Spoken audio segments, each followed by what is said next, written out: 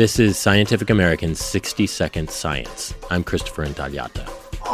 A dying battery is a huge annoyance for cell phone users, but for engineers, it's inspiration. Can we design a smartphone which can make a phone call and you can have a conversation without the need for any kind of a battery? Shyam Golakota is a computer scientist at the University of Washington, and he and his team have indeed designed a battery-free phone.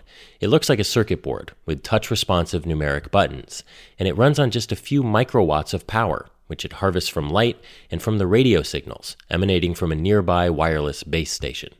The team achieved the battery-free, energy-efficient design by ditching two of the power-hungry features of modern cell phones. One, the test unit skips digital to analog conversion.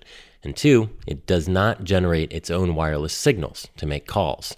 Instead, in receiving mode, it absorbs incoming radio waves from the base station and converts them directly into vibrations of its speaker.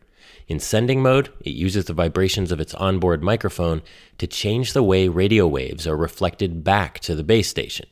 And it worked to make a Skype call. Hello? Hello, from a battery-free cell phone. The findings appear in the Proceedings of the Association for Computing Machinery on Interactive, Mobile, Wearable, and Ubiquitous Technologies.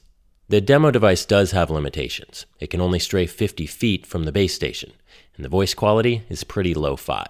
And you can't check Facebook either, yet.